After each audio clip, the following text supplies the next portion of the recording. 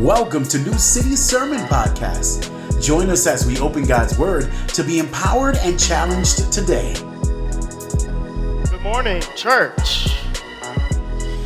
This morning we are continuing our sermon series that we have called Why Jesus Came.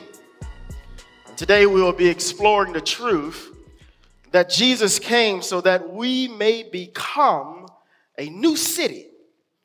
And just as he came before, he is coming again. And this time, he is coming to give us heaven on earth. By the time we're done today, you should be more prepared to live for God's day to come. And you should be more prepared to conquer your fears today. Lord Jesus, as we gather as a church, anticipating a new year, God, we need a word from you. So, Lord, I pray now that I would decrease as you increase, and that your voice may be heard in the hearts and souls of your people. I pray these things in your Son, Jesus' name. Amen. Now, as we are anticipating this new year, some of us may have already started drawing up our vision board. You might be on your final draft. You might have already gotten you a 2022 calendar. And you've already started picking out dates that you want to have vacation on. And you might have already started to plan out what healthy habits you want to pursue, or plan out all of these things that you want to do in 2022. And after a while, you sort of start to feel a little happy about yourself, because the old is going away and the new is sort of coming in, and it's exciting stuff. But all of a sudden, something seems to creep its ugly head into the whole situation. All of a sudden, you start to feeling a little fear. In one moment, you are happy about the prospects of your future, and in the next moment, you are overwhelmed by this presence of fear. Well, I know I said we were going to go this way, but what happens when the road gets bumpy? I know I said we would do this or do that, but with the way things are going on in the world these days, I'm afraid that it won't happen. Suffering is a continued thread throughout all of Scripture. God himself came to this world and he suffered on a cross. And sometimes our greatest fear is the idea that we may have to suffer. So we ask ourselves, will I experience pain? And the most biblical answer is yes. So as you stand on the edge of 2021 and you peer out into the future at 2022, the question that we should be asking ourselves is, how am I going to persevere as a follower of Christ in 2022? In our passage today, under the authority and direction of the risen Lord Jesus Christ, the Apostle John writes to 7 churches in Asia. And these 7 churches were suffering extreme levels of persecution. The persecution of Christians was not yet instituted by the Roman government. The persecution was not yet physical persecution, where Christians were losing their lives daily and being beheaded and murdered for their faith in Christ. It was not yet to that point, but it was heading there. And the type of suffering these churches were experiencing was social persecution. And some scholars go as far as suggesting that social persecution was worse than physical persecution, because social persecution felt like it didn't have an end. Social persecution is when you're spit on, mocked, threatened, insulted, cussed out, isolated, robbed, and deprived of goods.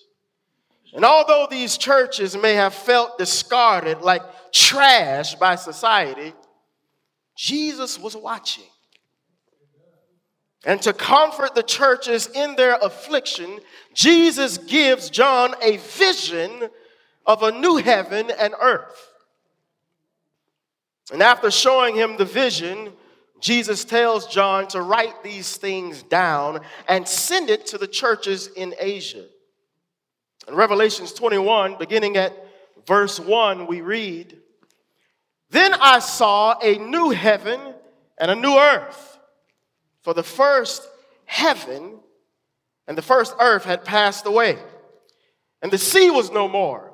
I also saw the holy city, the new Jerusalem, coming down out of heaven from God, prepared like a bride adorned for her husband. Then I heard a loud voice from the throne. Look, God's dwelling is with humanity, and he will live with them. They will be his peoples, and God himself will be with them and will be their God. He will wipe away every tear from their eyes. Death will be no more. Grief, crying, and pain will be no more, because the previous things have passed away." Then the one seated on the throne said, "Look, I am making everything new." He also said, "Write, because these words are faithful and true."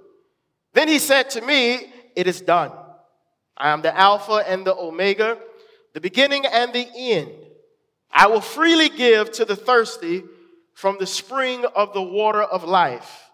The one who conquers will inherit these things, and I will be his God, and he will be my son. But the cowards, the faithless, detestable, murderers, sexually immoral, sorcerers, idolaters, and all liars, their share will be in the lake that burns with fire and sulfur, which is the second death." This is the reading of the Lord. Well, there was a woman who was recently arrested in Hawaii for a fake vaccination card. Apparently, people are doing this. Apparently, she wanted to go on vacation in Hawaii without abiding by the state's mandatory 10-day quarantine for people from the mainland. To get around this requirement, she presented a false vaccination card upon her arrival. And when confronted with the evidence of her crime, she tried to convince the officers that she was actually vaccinated by her own primary care doctor and paid for the shot. Despite the fact that COVID vaccinations are free in the United States, she was charged with a misdemeanor suspicion of falsified vaccination documents, and her bail was set at $2,000. Now, unfortunately, there are times where we are pretty similar to this woman. Sometimes we embrace a false identity so we can enjoy the goods of this world. Sometimes we embrace a false identity just so we could be a part of the conversation. We compromise our commitment to Christ because we fear missing out on the benefits of worldliness.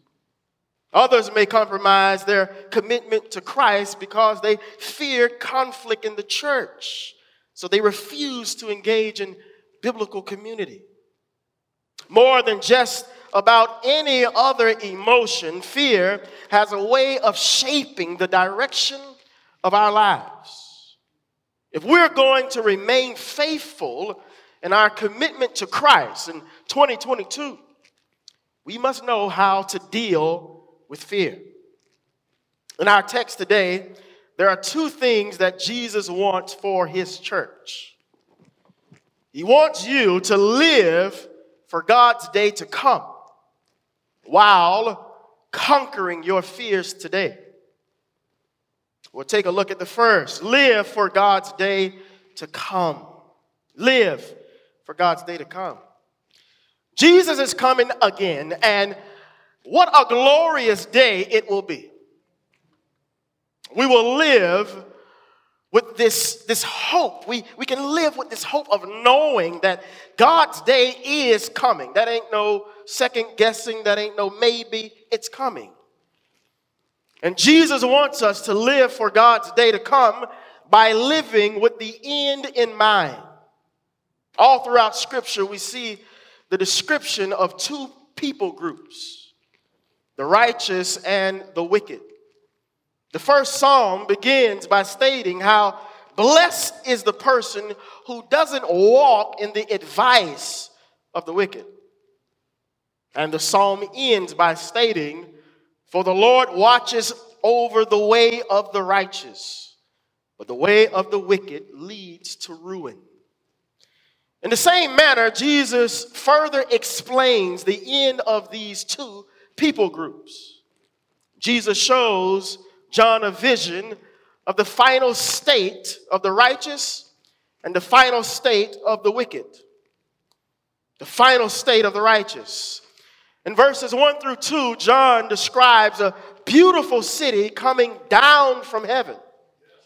And in verse 3, he says, then I heard a loud voice from the throne. Look, God's dwelling is with humanity, and he will live with them. And they will be his peoples, and God himself will be with them and will be their God. John says this new city will be a place where God lives. The full presence of God will be there in this city. He will be there dwelling with humanity. Could you imagine? I mean, we haven't experienced this thing yet. Adam and Eve did, but could you imagine being able to wake up, go outside? Oh, hey, good morning, God. Good morning, God. I mean, you're living with the source of a life. That is the state, the final state in which the righteous will live. Now, who would these righteous people be? It says he will live with them. They will be his peoples with an S. Well, shouldn't it say his people? No, the S here is intentional. John tells us that there will be people from every nation, tribe, and language there worshiping Jesus. And it says he will wipe away every tear from their eyes. Death will be no more. Grief, crying, and pain will be no more because the previous things have passed away. We will truly experience the fullness of life, for we will be in the presence of the source of life, and death will be dead. Could you imagine? But John also talks about the final state of the wicked. He says in verse 8, but the cowards, faithless, detestable murderers, sexually immoral sorcerers, idolaters, and all liars, their share will be in the lake that burns with fire and sulfur, which is the second death. The wicked will not live in the new city. Instead, their home will be in the lake of fire. Those who do not turn from their sinful ways will be punished with eternal torment. In the end, God's main task is to dispense justice by punishing the disobedient and rewarding the obedient. Now, the link that ties these two people groups together is right there in the beginning of verse 8. John says, but the cowards and faithless. John places cowards and faithless people right next to the group of sins that we're more so familiar with: murderers, sexually immoral. Why does he do this? Well, at the time when John was writing this, churches in Asia were compromising their commitment to Christ. Some were on the fence, accepting false doctrine in the church so that they may get along with people in society. Some were lukewarm. They were neither hot nor cold. They were 1 foot in and 1 foot out. And to the church in Laodicea, in chapter 3 of this book, Jesus says, "So because you are lukewarm and neither hot nor cold, I am going to vomit you out of my mouth." Tough. Strong word. But Jesus says when we are compromising our commitment, he says to that church, "You make me sick. It makes me want to vomit." He wants his people to be faithful and committed followers, not lukewarm, not compromising, not trying to fit with that crowd, with the wicked and with his crowd. Accepting certain sins in your own life so that you avoid persecution. And he says there in verse 19, "As many as I love, I rebuke, and I discipline. So be zealous and repent. Come back to me." 21, "To the one who conquers, I will give the right to sit with me on my throne, just as I also conquered and sat down with my Father on his throne." Jesus wants the church to be fully devoted to him and not give in to the temptation to abandon Christ for something that is advertised as better. Jesus wants us to live for his day to come by pouring all of ourselves into following and remaining in him. Recently, California's oldest state worker celebrated her 100th birthday. With 77 years of working for the state of California under her belt, May Lee has dedicated most of her life to public service. Lee recently turned 100 years old and is California's longest tenured employee and oldest worker. A financial analysis with the Department of General Services. She began working for Californian government in 1943. Still working, y'all. She has served under 10 different governors and is a state treasurer. Lee, who has no plans to retire, has traveled to more than 150 different countries and has photos of her adventures all throughout her office. Looking back at the last century, Lee believes that she did the best she could in this world, both in work and in life. She said, "I am satisfied and I'm happy." Now, every Christian should do and feel like this lady. It should be your goal to serve the Lord as long as health and strength remains. Even 77 years of service is short in view of an eternity of rewards for faithful service. What does it mean for you to live for God's day to come?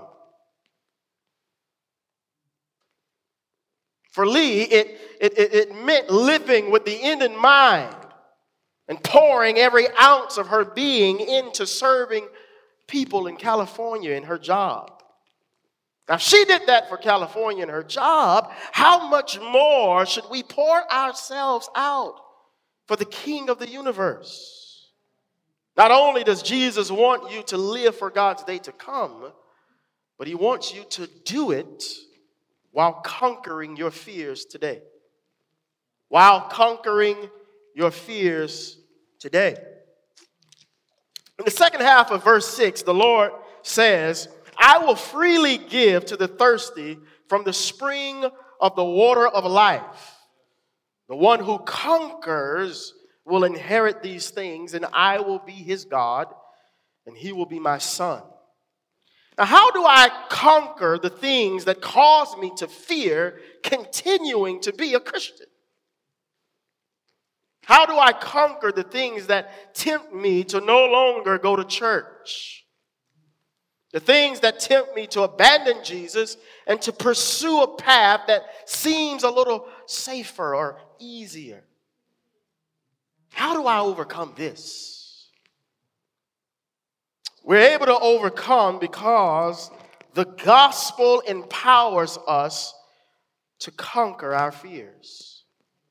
The gospel empowers us to conquer our fears. In John 16:33, Jesus reminds his disciples, I have told you these things so that you may have peace. You will have suffering in this world. Be courageous. I have conquered the world. In other words, although you will suffer in this world, through Jesus, we will have peace. So while you are here, be courageous. Stand firm in your commitment to God. You have nothing to be afraid of. Although following me, there's going to be times of trouble, Jesus says. Leaving might feel like the easiest route. But the good news is you can be courageous in the face of your problems. You can be brave in the midst of suffering. You can stand firm in your battle against temptation. As the world is luring you to leave Christ, go ahead, leave.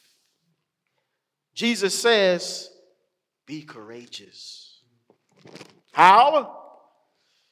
Because I have already conquered the world. In the scriptures, to conquer or to overcome often refers to military conquest of one people or faction by another. Jesus is telling his disciples that he has overcome the powers of darkness through his death and resurrection. He proclaims this before going to the cross because he has already healed people and driven out demons, proving he is able to overpower what people considered unmovable forces. Jesus has defeated the strongest powers of this world. He is the Lord of all. Jesus has conquered the world, and if we are in him, what does that make us? We are more than conquerors. Paul had it right when he said to the church in Rome, who can separate us from the love of Christ? Can affliction or distress, or persecution or famine, or nakedness or danger or sword, as it is written, because of you we are being put to death all day long. We're counted as sheep to be slaughtered. No, all these things we are more than conquerors through him who loved us. Now, why don't you go ahead on and turn to your neighbor and say, I'm more than a conqueror. I'm more than a conqueror. Turn over to your other neighbor and say, for I am loved by God. For I am loved by God. That's right. Paul continues to say, for I am persuaded that neither death nor life, nor angels nor rulers, nor things present, nor things to come, nor powers, nor height, nor depth, nor any other created thing will be able to separate us from the love of God that is in Christ Jesus our Lord. We have a hope that is secure. Can't nothing separate you from Jesus. Nothing has the power to pull you out of his hand. Your relationship with Jesus is indestructible. The world don't have the power, so don't give it to the world. In the gospel, you have the power. The gospel is the good news that at the cross, Jesus went to battle with Satan, sin, and death. And when Jesus rose from the grave, it proved that he defeated all three. He is the undefeated champion of the world. So be courageous. Be bold. Keep believing. Keep trusting. In 2022, stand firm in your commitment to God.